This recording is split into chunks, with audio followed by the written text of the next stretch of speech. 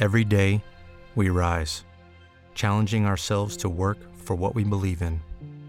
At U.S. Border Patrol, protecting our borders is more than a job. It's a calling.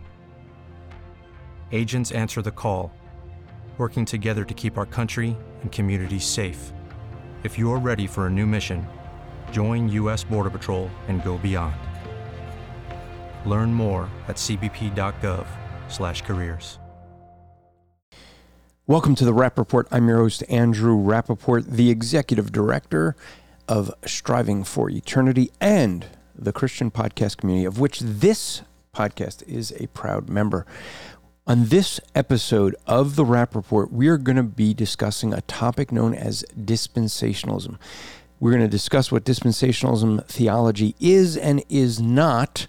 And I know some of you already are going, wait, I don't want to hear about that. Well, let me encourage you. Next week, I will have Pat Abendroth on discussing his new book on covenant theology. So this was me on another podcast. Well, sorry, he calls it a podcast, but it's actually a YouTube channel. And therefore, technically, it's not a podcast. But that aside, it was a joy to be on here with Adam. I met Adam through Twitter. We talked, and he is a covenant theologian, wanted to have me on his show to discuss, well, dispensationalism. And so he titled this, 3 Things You Need to Know About Dispensationalism with Andrew Rappaport. Now, his channel is Curious Christianity, so I encourage you to check that out. You can watch the video of it. But this, I hope, will be helpful for explaining at least what I think is much confusion within the theological circles on what dispensationalism is and is not. We're going to balance it out next week with a look at what covenant theology is with someone who's literally written a book on it. So check that out next week as well. So I hope you look forward to this episode of the Rap Report. 1, 2, 3.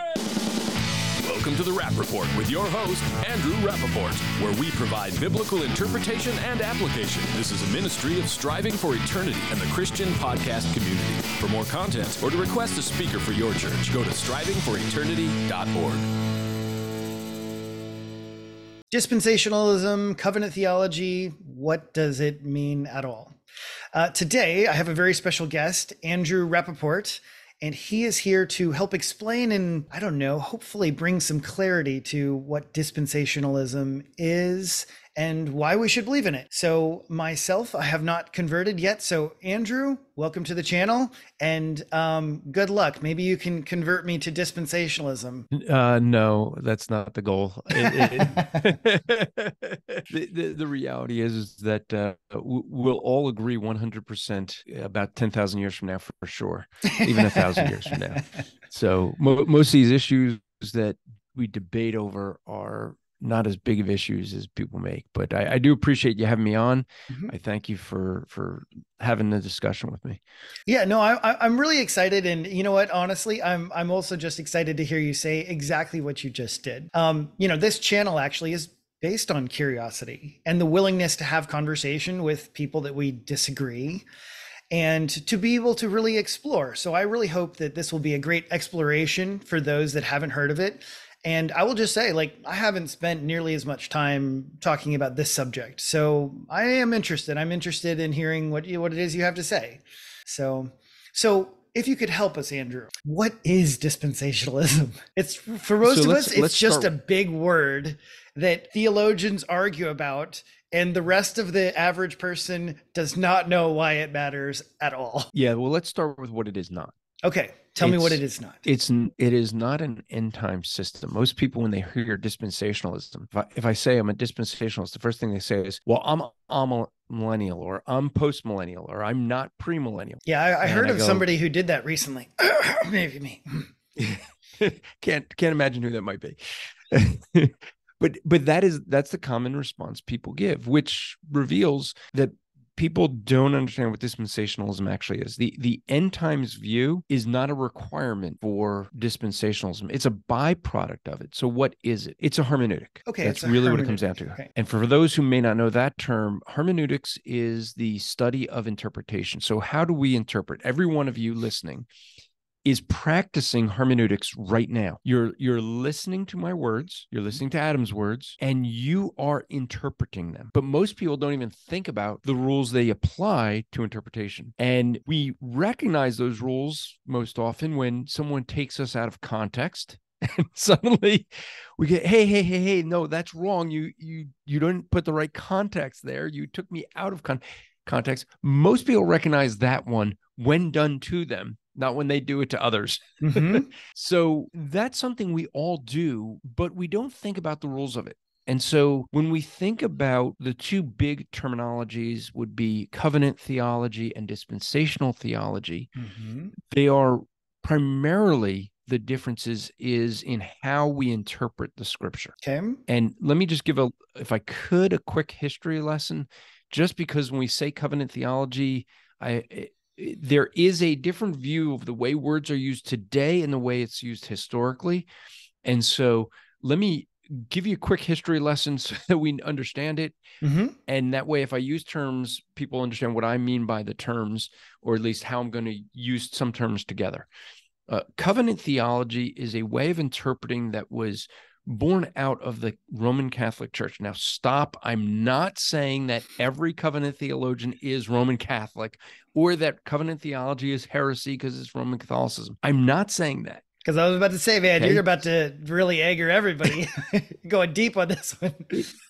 Yeah, but we have to understand, because most people historically that say they believe in covenant theology believe in Reformed theology, not covenant theology.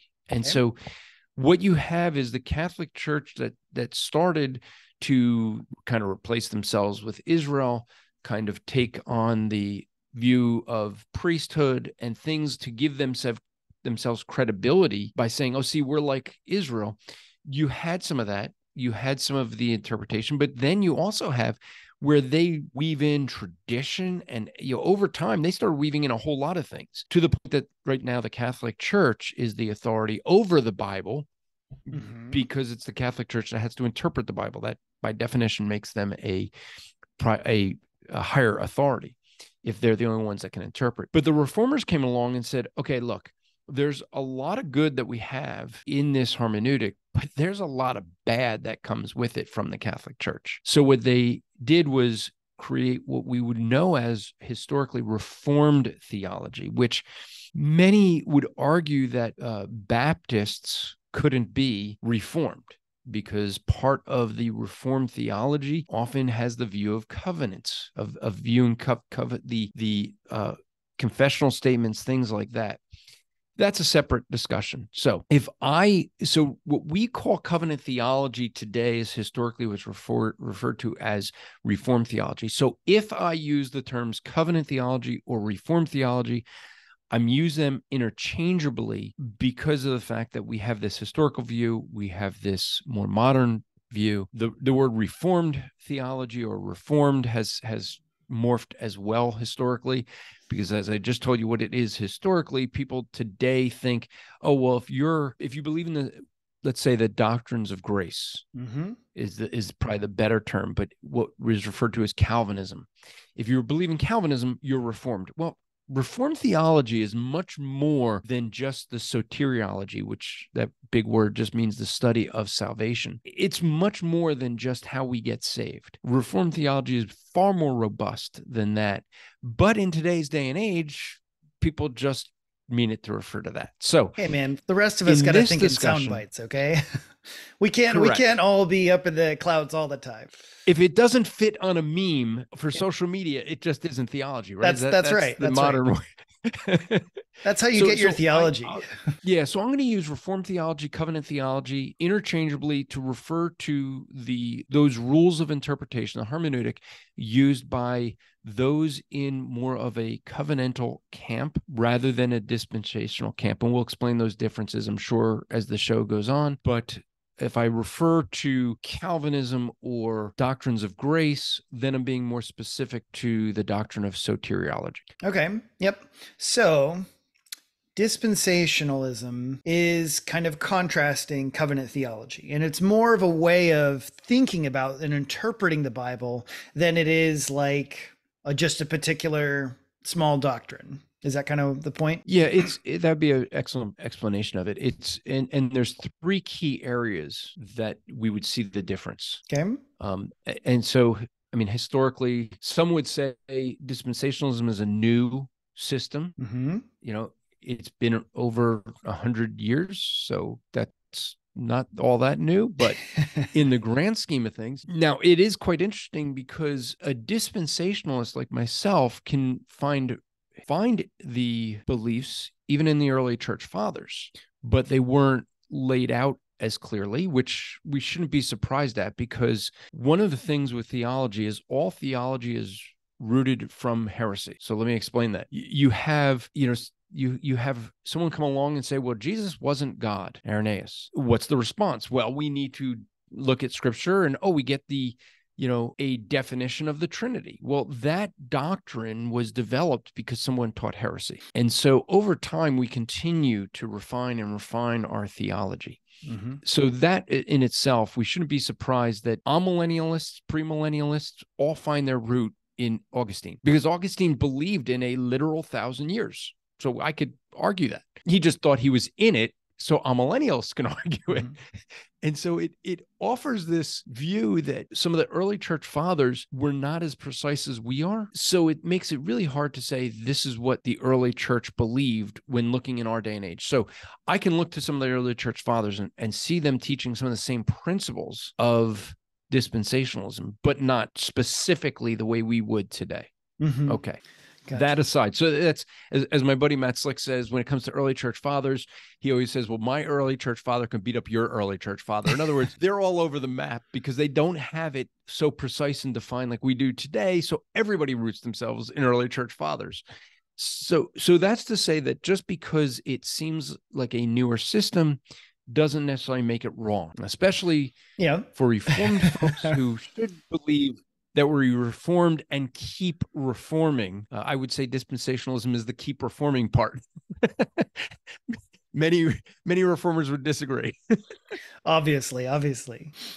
So let's look at these three. The one that I already alluded to, and probably the biggest one that we end up having disagreement on, that you and I would disagree on, would be this idea of the relationship or the continuity, discontinuity of Israel and the church. Okay. Is the church Israel, is the Israel Old Testament church, and is the church New Testament Israel? I'm going to hold off on that one because I think that's going to be our bigger discussion. Could be. And so that's one major one. But what that comes out of, and when we think about the history of dispensationalism, it really was people that looked at the Reformation, looked at that it still had remnants of the Roman Catholic Church. And they said, let's take a step back and interpret the Bible in a normal sense. They used to call it a literal sense, but the problem with calling it literal is people assume that means I have to take every word absolutely literal and ignore things like idioms. Mm-hmm. If I say I'm so hungry, I can eat a cow, most people understand that idiom to mean I'm starving, not that I can literally eat an entire cow. So you know what? I think that we're going to have to create a new English word for this, because in this conversation, like it happens so many times where, someone wants to use normal. I've heard plain reading of the text. I've heard, a variety of ways to try and explain what everyone means is just like, hey, you read it and you get a basic idea, understanding, idioms, expressions, things like this. So we're gonna have to coin a phrase. So here's the thing: both covenantal theologians and dispensational theologians agree there. Okay, that they're going to say it's in a normal way of reading, right? Okay. They're going to see that idioms should be interpreted as idioms. Where we have the difference is, if there's any Presbyterians out there that understand the regulative principle of worship, this is my way of explaining it. I have a regulative principle of interpretation. In other words, I don't say the Bible says more than it says. And this is where the difference is. In other words, this is the example I like to use, is the offering of Isaac a type of Christ? And I would say no, because Scripture doesn't say so. Is Jonah a type of Christ? Yes, because Scripture says so. Okay. But a covenant theologian would say, yes, it is, because look at all the similarities. I can agree with the similarities. There's a ton of similarities in the offering of Isaac, but I won't say it is. Now, if I get to heaven and God says, Andrew, you didn't go far enough. Okay, I'm perfectly fine with that. What I don't want to hear is, Andrew, you went too far. you started saying something I didn't say. I don't want to hear that. And so I will freely admit, I think dispensationalism is probably a safer hermeneutic because of that. Now, can we say it's perhaps a more conservative hermeneutic? Yeah, well, we could say that. Sure. Okay. Yeah. You just seem like you're just more like trying to be cautious, like with your words, and be like, I don't want to assume, or I don't want to, where God has not spoken, I will not open my mouth. That's exactly it, right? I mean, I don't want to put words in God's mouth, and so it sounds a little unsafe. So it's unsafe, very. But see, what we end up seeing is that in a covenant view, you're going to have a little bit more figurative. So you're going to see things that are figurative that a dispensationalist would take literally. Example: 1,000 years mentioned in Revelation 20. Mentioned 6 times. Dispensationalist is going to take that literally, and some, and I'm being careful because not all covenantalists would do this, but some covenantalists would take that figuratively. Most would. Anyone that's amillennial is going to take that figuratively. Now, I would like, could you give me an example that's not that? Because, you began with this idea that, it's not about end times eschatology. So let's use a different example then. Yeah. Otherwise, I feel like it's... I gave you another with... Yeah. I gave you another with the offering of Isaac. Okay. Right. Isaac so it's taken figuratively to point to Christ and say, this is an example of Christ, a type of Christ. And I would say it isn't, because Scripture doesn't say it is. So I see that distinction there that we would have. When we get to whether Israel is the church, that's going to be a major one. That's so major that it's one of the defining things of dispensationalism, what we would call the sine qua non. That's Latin for, without there is not. So you can't have dispensationalism with these 3 things. The first being the normal hermeneutic that we're talking about now. The second being the view of the distinction between Israel and the church. And the third we'll get to is a doxological view of Scripture instead of Christological. Well, let me mention that one quickly, because that let me give that, and then we can dive into questions with all. So the doxological view is the fact that we would take the purpose of Scripture as being for God's glory, not specifically Christ. So I'm not looking for Christ in every passage. Okay. I'm looking for God's glory in every passage. So if I come to the Song of Solomon, I'm not saying this is about Christ and the church. Okay. I'm saying this is about the love and beauty of a marriage. Now, the love within marriage gives God glory. But if the purpose of the book was about Christ and the church, now we have some things. It wouldn't have had a meaning for 1,000 years, or it had a meaning that we didn't see for 1,000 years. The other thing is, there's some graphic language in that book that I don't know that that's exactly how we want to describe our relationship with our Lord. Okay. So when we look at that, if you look at it, and one of my seminary professors did his dissertation on the Song of Solomon, like I could think of other things to do a dissertation on, but he lays out that it is a wedding, that the whole thing is about an ancient wedding.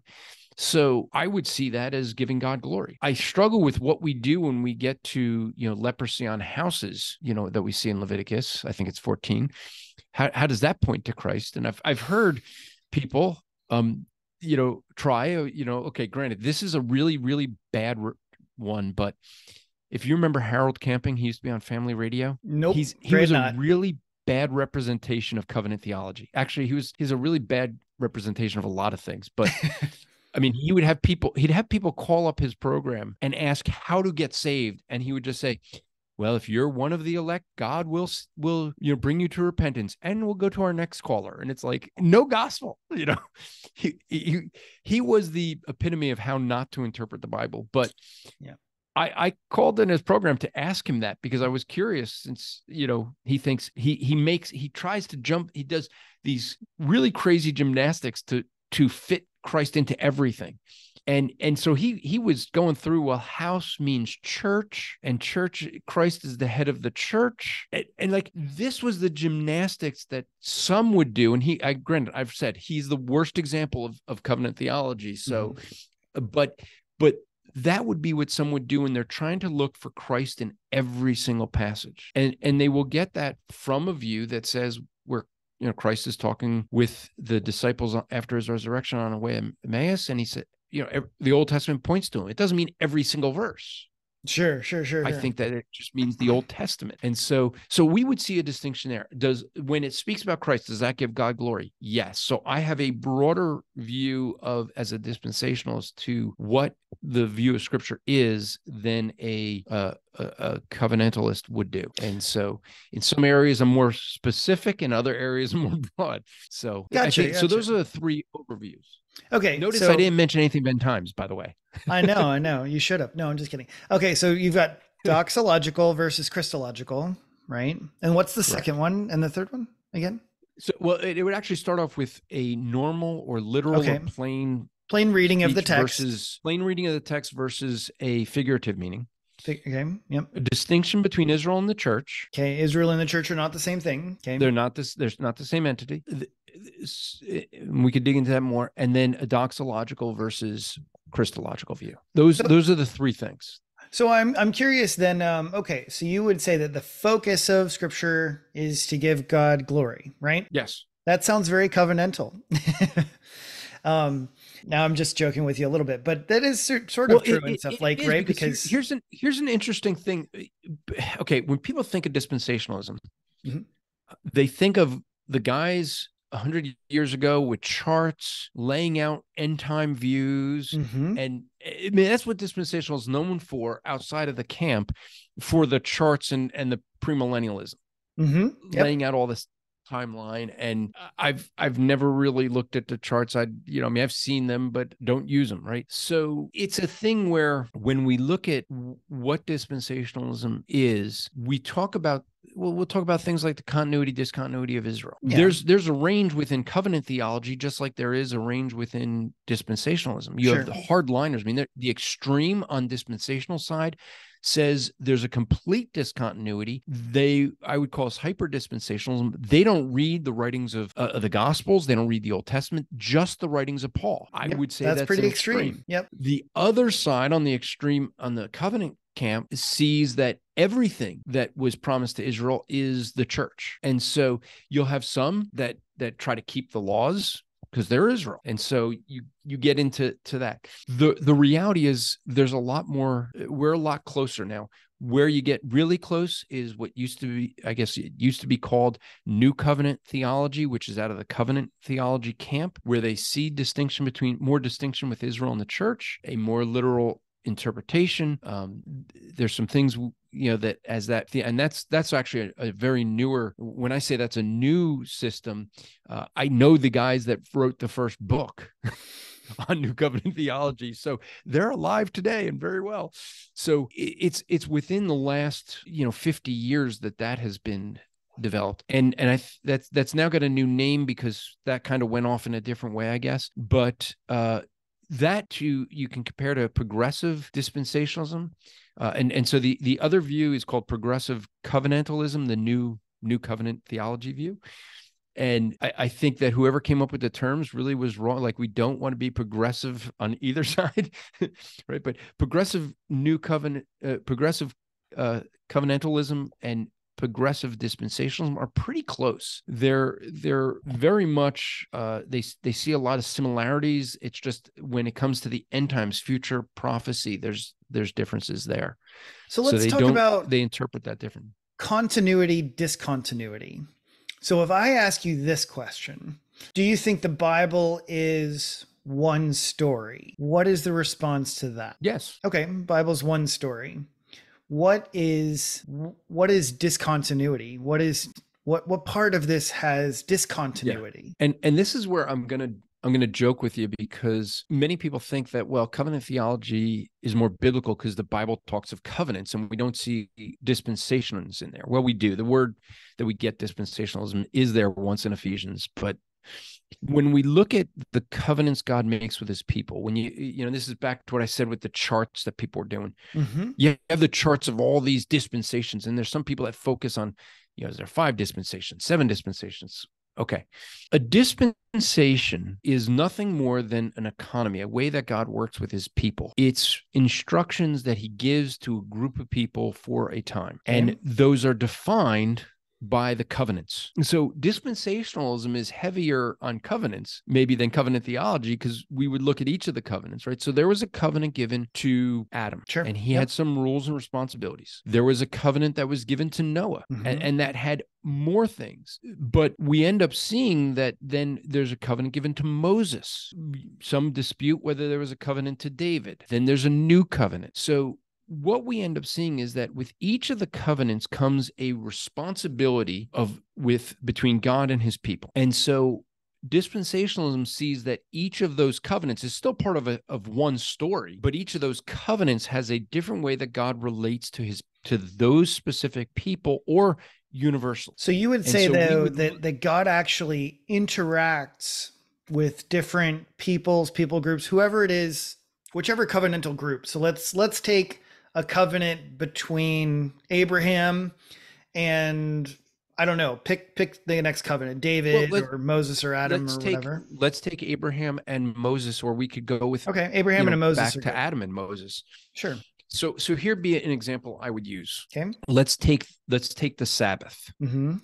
And this is one that gets disputed within dispensational circles as well as new covenant theology too. Yeah. This is pretty disputed in lots of circles. Yeah, new covenant theology would say we have the law of Jesus. So they only look at things that were commanded in the New Testament. And so if we look at this, on the 7th day of creation, there was a command to keep a Sabbath that I would say is universal for all human beings because it was given to Adam.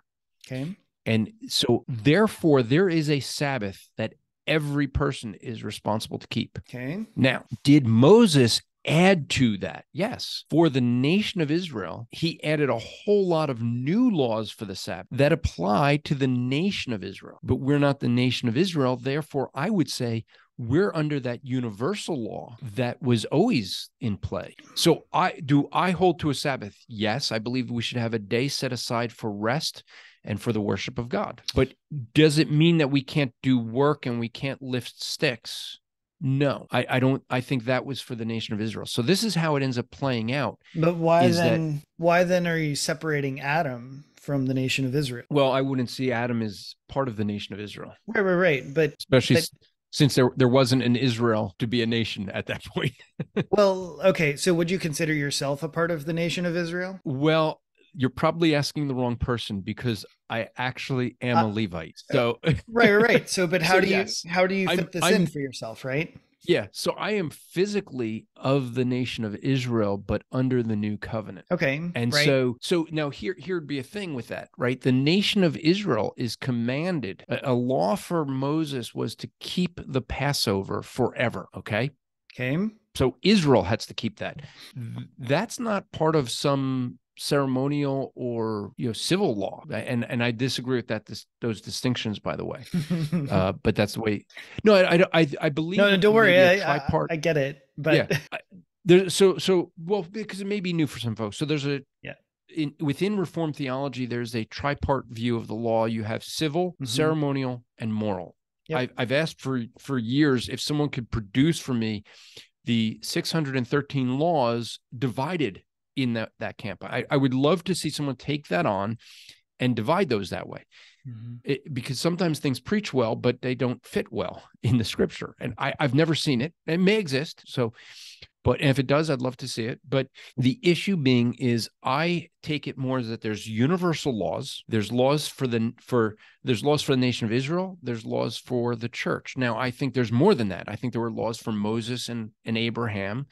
And some of those don't wouldn't apply because those were covenants that were given to either specific, and most often comes up with Moses, because I think that was given to a nation. And so that we do have laws that were civil because they were for that nation on how to do things. But it's not so clear to me then, how are you distinguishing?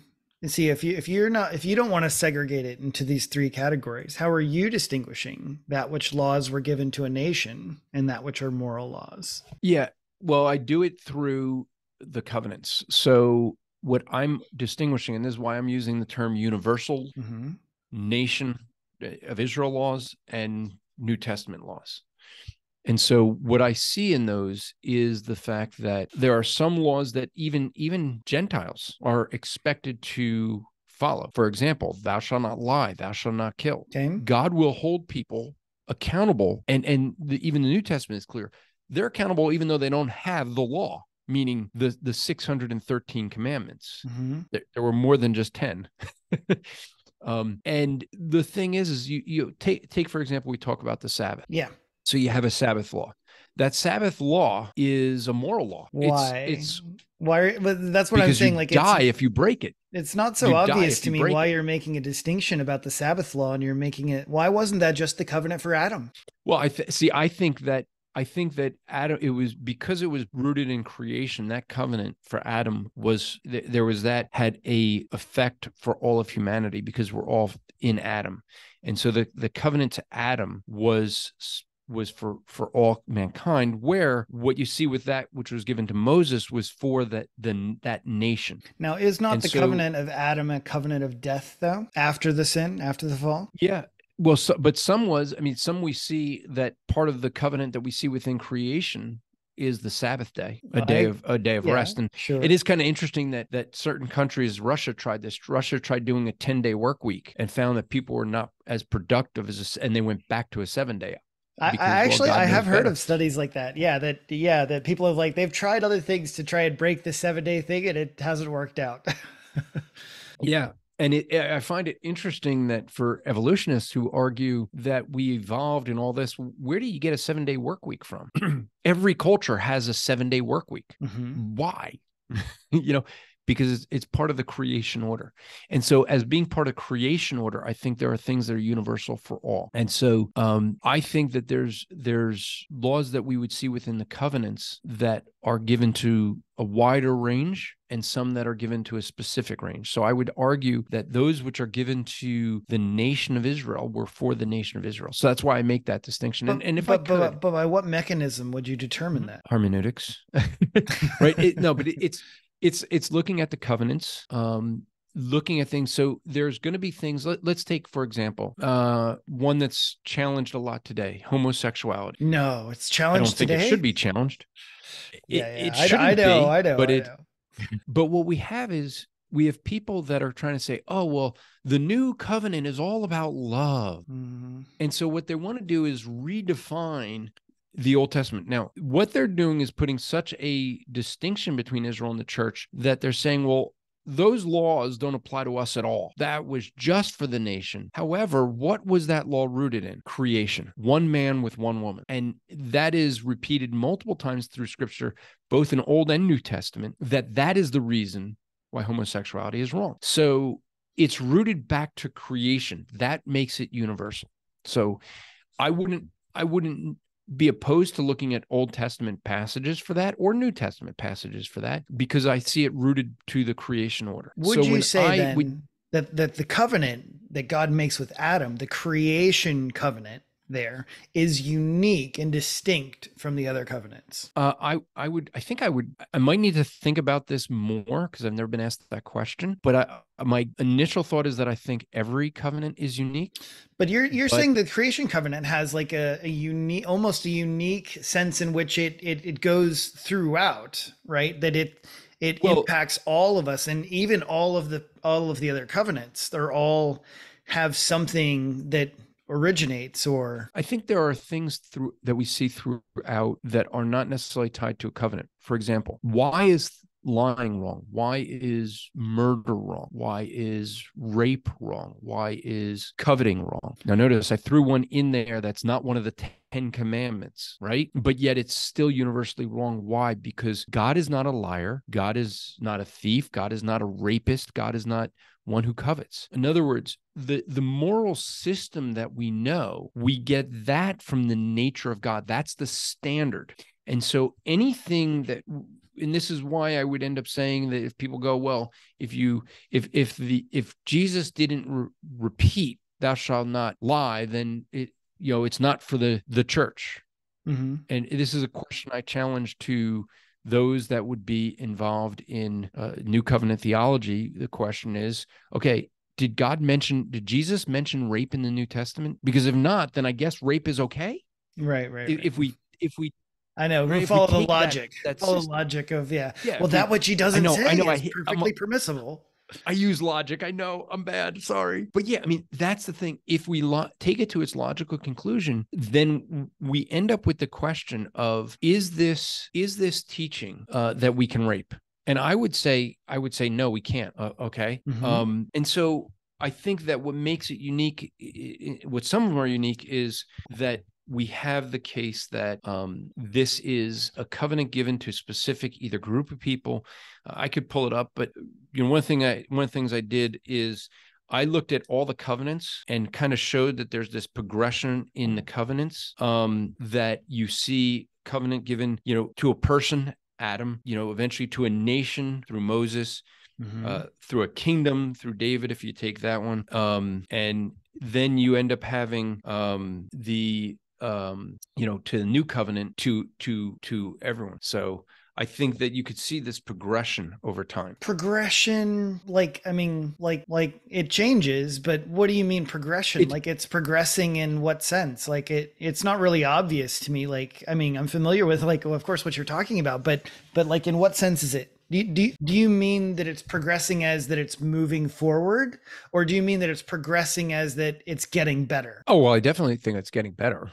But I think it's also reaching a broader audience with each one of them. For example, I would say the covenant to Moses was for a specific nation, Israel, and now Gentiles are included in a newer covenant that reaches a wider audience. Okay, but I mean, I don't think this can hold up consistently throughout from the Old Testament to the New Testament, because isn't Adam the most broad audience you can have? If you're accounting Adam as to be the first of creation, then it's for the whole world, right? No, it's one person. Okay, but who is one that person? Now, I would argue the covenant for the whole world would be the millennial. You might disagree with that. Okay, but I mean, are you really saying that the covenant for Adam, it's just to Adam, but not to his family? Yeah, and this is something. I mean, this is something that I've kind of developed. I don't think. I mean, we would. It comes out of a view of this progressive view of revelation. We get more revelation with more instruction. I see the covenant the same way, but that's not a major part of dispensationalism. Okay. So, but let me, if I could, let me do something that, again, this is also I think unique with me. Okay. But maybe helpful. All right, let's go. That doesn't mean that it's right or wrong. But when we look at in Romans, this is the big area where people see continuity between Israel and the church. Is Paul will say not all Israel is Israel. Sure. And so what is he doing? He's referring to a spiritual Israel. And so what people will say is, see, that means that the church is Israel. Mm-hmm. All right. Now, again, a history lesson. And if anyone gets a copy of my book, What Do We Believe? In there, it's a short systematic theology, easy to read. But I have a section on the church where I give basically a historical view of the word ecclesia, where we get the idea of church, because that word has become more and more specific throughout the years. It used to, originally, it was just the idea of ecclesia meant a gathering for the purpose of voting. That's in Ephesus is the first place we see that word, and it was for a vote. So every 4 years in America, we ecclesia. No, that's because that word has become more specific throughout history. And as we end up seeing that, we see that it became for the purpose of worship. But then with the Catholic Church, you have the Reformers, you have the Puritans. start developing it more. And they started to see there's, when everybody's forced to go to church, you have people in the local assembly that are not believers. Are they the church? Well, that was the struggle. And so what they did was they developed terminology that they used, being the visible and invisible church, or sometimes it's referred to as the universal and local. So the invisible or universal church are believers everywhere in the world throughout all time. Mm-hmm. So those who are part of the church, universal, are believers. Now, I would say after the time of Christ, you would say it would include those before. I recognize that, but just understand the terminology, and the reformers or Puritans could go back and forth on it, but it's that invisible, it's all believers, only believers, even though they don't worship in the same local assembly. Mm-hmm. But in that local visible assembly, you have believers and unbelievers. So when we say church, after the Puritans, it became, what are we speaking of? Are we speaking universal, or are we speaking local? In other words, is it the church that is just believers, or is that local assembly that has unbelievers as well? That is very helpful for us when we look at what we mean by church. I take that same thinking and terminology and apply it to Israel, and I think this clarifies a lot of some of the issues. So there's a universal and local Israel, or a visible, invisible. So in the nation of Israel, you had believers, and all of the believers would make up a spiritual Israel, or universal Israel, invisible Israel, whichever you want to use. And then you had a local assembly or visible assembly of Israel that was made up of believers and unbelievers. Now, why do I make that distinction? Because I think within the local visible Israel is distinct from the local visible church, where when we look at the universal Israel and universal church, now we're going to have more continuity. Okay. And so when I break it down this way, I can look at some things that were true for spiritual Israel and say that's true for spiritual church. So I wouldn't say it for the local or visible Israel and church. So that's where I kind of break down some continuity, discontinuity. Okay. It just helps me in my thinking. Sure. So if I rephrased it, perhaps would you accept this? Right? Don't rephrase it and break my narrative. Look, we now know we live in a culture where truth doesn't matter, theology doesn't matter, the narrative matters. Keep my narrative. No, I'm kidding. Yeah, well, I'm gonna try really hard, but I don't know, man. It's tough. Well, if you break it, then I got to rethink it, right? Then it's wrong. Well, don't worry. I'm gonna improve on your. No, I'm just. But no, if I phrased it just for clarity's sake, because I'm pretty sure I understand what you're saying, right? So it's the idea of like, oh well, who's the real church, and like, yeah, because I mean, I think almost all of us can admit that when you go to church, it's full of both, right? You don't just go to church and go like, yeah, I know for sure everybody is the perfect saint. I always heard it's called heaven. I always heard one pastor say, it's like, look, if you find the perfect church, you should leave, because then you've got an issue, because you're the one that's going to be stuck out. There is a perfect church. You just have to die to get there. Details. Yeah. Well, so if I phrased it as God's children, right? So you would say that all who are God's children, in that there's continuity, right? Correct. Okay. Yeah, not everybody is a child of God, John 1:12. Mm-hmm. Not all are children of God, but those who believe in Christ. I would say that Israel looked forward to the Messiah. So they didn't have the knowledge we had. We looked back at Christ. They looked forward to him. Right. But still the belief is in what Christ did. Yeah. Okay. So I want to shift gears on you for half a second or whatever. I want to know what you think about salvation, and how does your hermeneutic interact with salvation from the Old Testament to the New Testament? Does that? I would say it's the same. Okay. So you would say but as what I just said, they looked forward. They had a sacrificial system that didn't remove sin, but it looked forward to a sacrificial system or sacrifice that would. Now, this is complete side note, but on my Apologetics Live, I do a show, Apologetics Live. Apologeticslive.com is how you join and watch it. But we have a Jewish guy coming in, and he's trying to disprove Christianity. Okay. And he sent me a 6-page proof that Christianity cannot be from God. And it's going to be really funny when he comes on, because he doesn't realize he destroyed Judaism in the process, because his whole argument is Christ claims to be a sacrifice, and the Old Testament says we don't need sacrifices, we need a contrite heart, we need repentance. Uh-huh. Well, Yeah. that violates the whole law of like Leviticus is all about the sacrificial system, and it's a must. You can't have a sacrifice without blood. So it's kind of funny because in his attempt to get rid of Christianity, he gets rid of Judaism, and he hasn't put that connection together yet. Well, that'll So be an interesting discussion to be had. Yeah.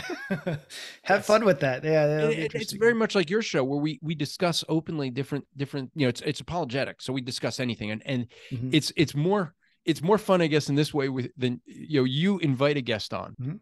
I have people come into Apologetics Live, and it's a podcast too, but Yeah. they come in prepared for a debate, and I don't know I'm having a debate that night. Yeah. So Yeah. it's really kind of fun because it's like I never know what I'm going to be asked and what I'm going to be challenged with. Yeah. Keeps you on your toes.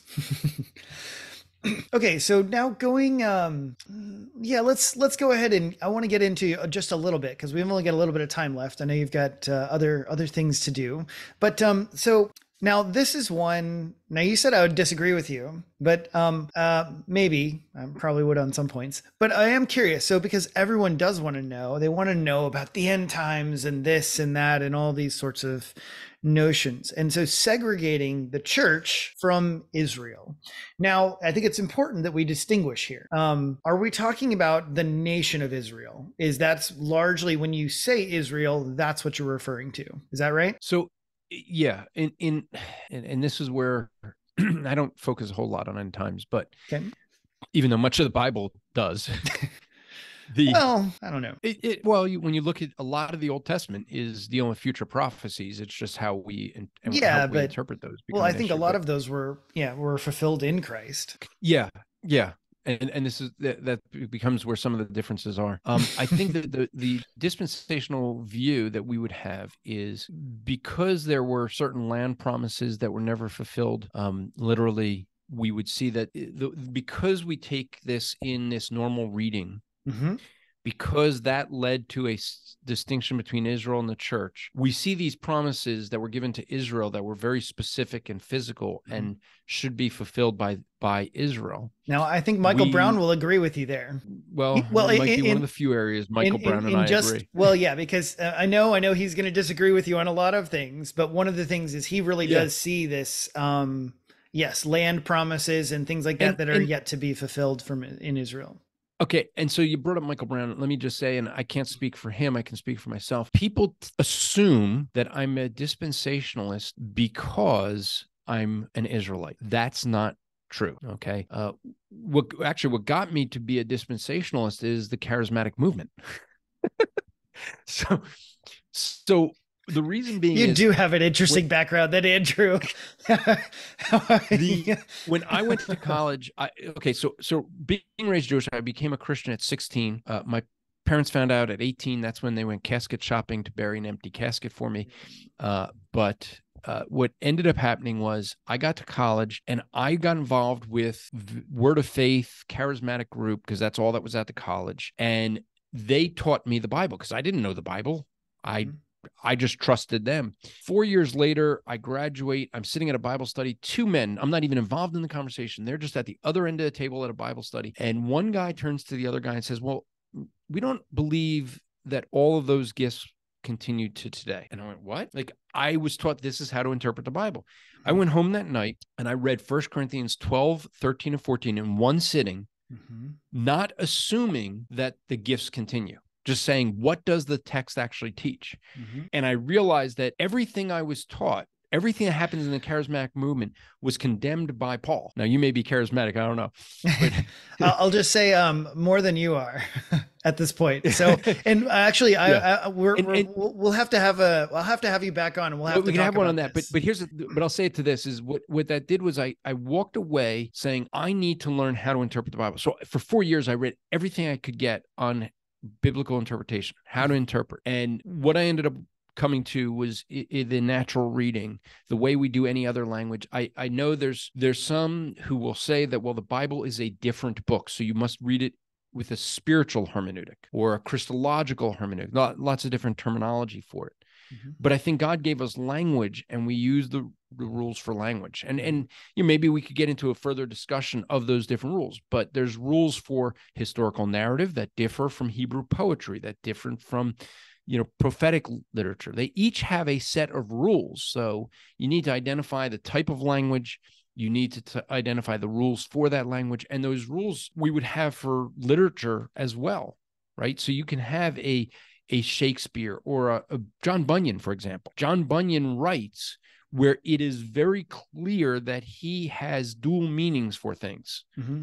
His main character is Christian. That represents a Christian. Yep. And worldly wise man represents a worldly wise man, right? Ignorance represents ignorance. So there's clearly, by the nature of the book, it is clearly meant to be taken figuratively with some areas, right? And so you're following the rules for that when interpreting that book. Mm-hmm. I apply the same to the Bible. And that's really what it comes down to. I know. Unfortunately, it's still difficult because everyone still disagrees. It's not like, many of us read hermeneutics books and we read a variety of different books, and then we still can't agree on things. Well, look, I put it this way. If everybody could interpret the Bible consistently and accurately all the time, they would agree with me. Yeah. It was like a joke. So I want to kind of end a little bit on that, on the notion, because I've really just been thinking a lot about biblical studies, and I've been thinking a bunch about today. I hear a lot about Christian scholarship and PhDs and all these sorts of things. And it's really led me, and including church history, because you were talking about church history and church fathers. And I think it's important to have all those things. But I think that it goes back to me that the Bible is ultimately the source of authority. And I think there are some situations in which I'm conflicting or clashing with academics or even church history in one area or another. And I just want to go, unless you can convince me through sound reason or the scriptures themselves, show me the Bible verse, right? Show me the chapter and verse, and you can win me over, right? So I am curious, what do you, because to me, honestly, that's what I hear you saying to some degree, right? Is you're like, hey, look, I feel like I read the Bible and this is what it says. Well, essentially that is what I'm doing. I'm following. Yeah. I mean, so the issue that I kind of see is and this is going to be a generalization and not true for many covenant theologians. When you have those that are saying, well, you have to read the Bible in light of the covenants or this covenantal statement, this, confessional statement. The issue is when you start putting creeds in and church history and saying we have to reinterpret the Bible through in other words, we don't read it in its plain meaning. We have to read it in light of this. Now, are there times we see that? Let me give a good example. In Haggai, it speaks of Israel, clearly Israel, saying, out of Egypt, I call my son. Mm-hmm. And then in Matthew, he seems to be quoting that very verse, but clearly assigning that to Jesus. Mm-hmm. So what people will do is say, well, see, there's a dual meaning here. Therefore, we should interpret the Bible with dual meanings. We should be looking for the spiritual meaning of things. Well, this again, relative principle of interpretation. If God does that, then I say, if that's, now notice he never mentions the prophet that said it. So there were prophets that didn't write in scripture. He didn't say as scripture said. And so is that something that was known at the time by a different prophet? It could be. That's one explanation. But if it's not, if it is a dual meaning, I would say, well, when God says it's a dual meaning, because God's word cannot be an error, when we see him give it a dual meaning, then we can say that has a dual meaning. But I don't look for other things to have a dual meaning. I don't look for a figurative way of interpreting other things. And so I think what you end up seeing is, I think some, and I'm going to say this, and please, my covenant theologian brothers, please hear me with some grace, because I know this is I know it's going to ruffle feathers. But this was the view of the separatists, those that didn't want nothing to do with the Catholic Church.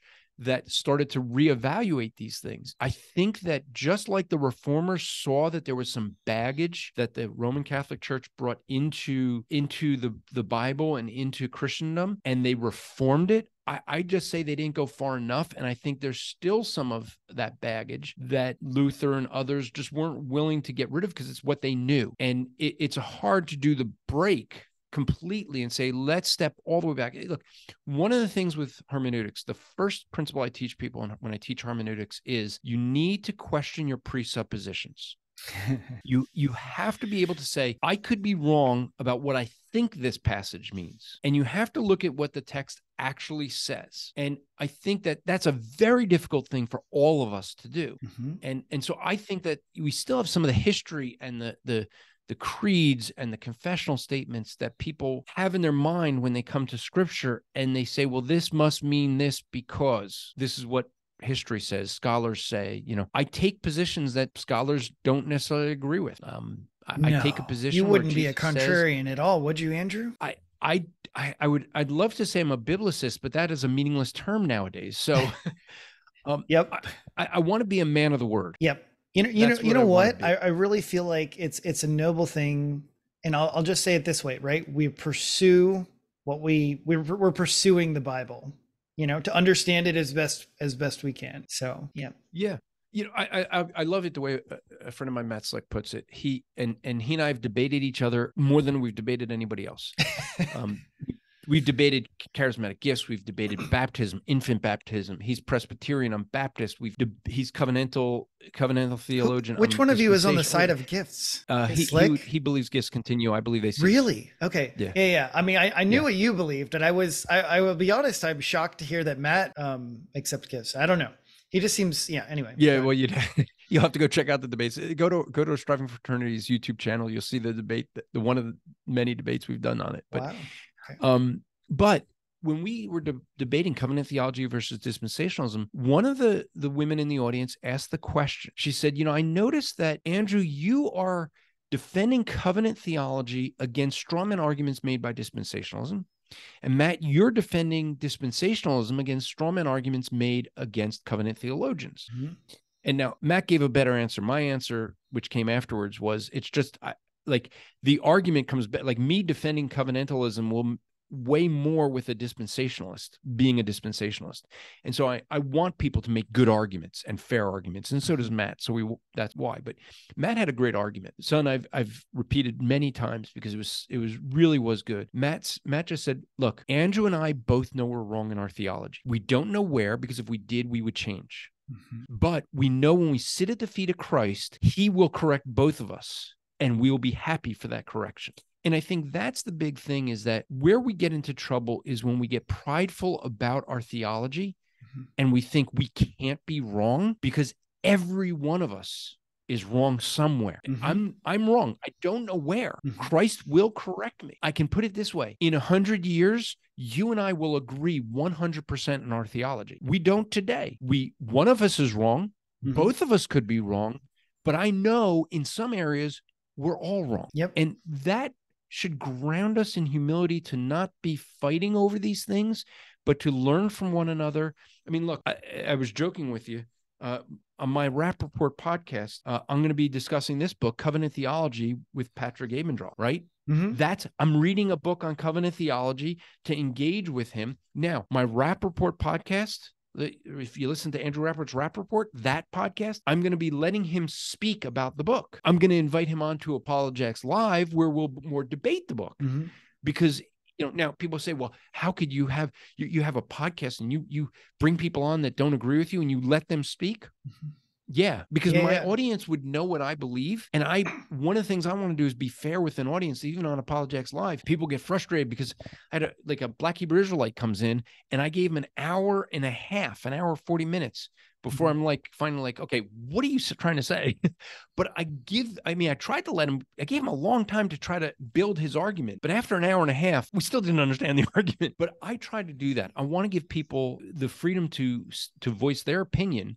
Even if I disagree with it, I'll interject questions to better understand it, because guess what? Patrick Abendroth might be right on covenant theology. I might be wrong. I don't think I am. He hasn't convinced me yet. I haven't convinced you of dispensationalism maybe yet, but The idea here is that we're not trying to convince one another. This is the big thing. If I had anything to say to your audience, to my audience, is this: we should be less concerned with trying to convince each other that we're right and see what we could learn from each other when it comes to our theology. Learn why someone believes what they believe. Are they consistent within their own system? You and I had a discussion before this, totally separate. It led to this, but what was some of the things? You laid out your view, which is how we got into discussing this, and you said, hey, you got to come on my show. You laid out a view, and it was something where, I'm asking you questions, and I think I even said to you, I saw consistency. I disagreed with it, but I saw consistency in your argument, and I appreciated that. And that's what I look to do. Where I poke, people think I'm trying to just kind of, I don't know, be argumentative or something. It's like I poke holes where I see inconsistencies. Yeah. You could disagree with me, but if you're being consistent with it, then you have a better argument. What I'm trying to do is get people to have better arguments, not necessarily my arguments. And that's where I appreciated with you, Adam, was the fact that when we had a discussion over the phone, it was one where there was a view that you had of that you want to be consistent. You want to see where the truth leads you. We have a different way of approaching it, but you want to be consistent with it. And that I end up valuing. And that's where, as you'll poke holes with what I believe, try to poke holes with what you believe. But what that does is get us to either refine our views or correct our views or totally, denounce our views. Yeah. Right? Yep. Because we want the truth. That's it, man. I couldn't have said it better myself. Well, Andrew, thank you so much for coming on. If you want to learn more about Andrew and his ministry, I'll be sure to have his links in the description below. And thanks for so much for coming, Andrew. Thank you very much for having me.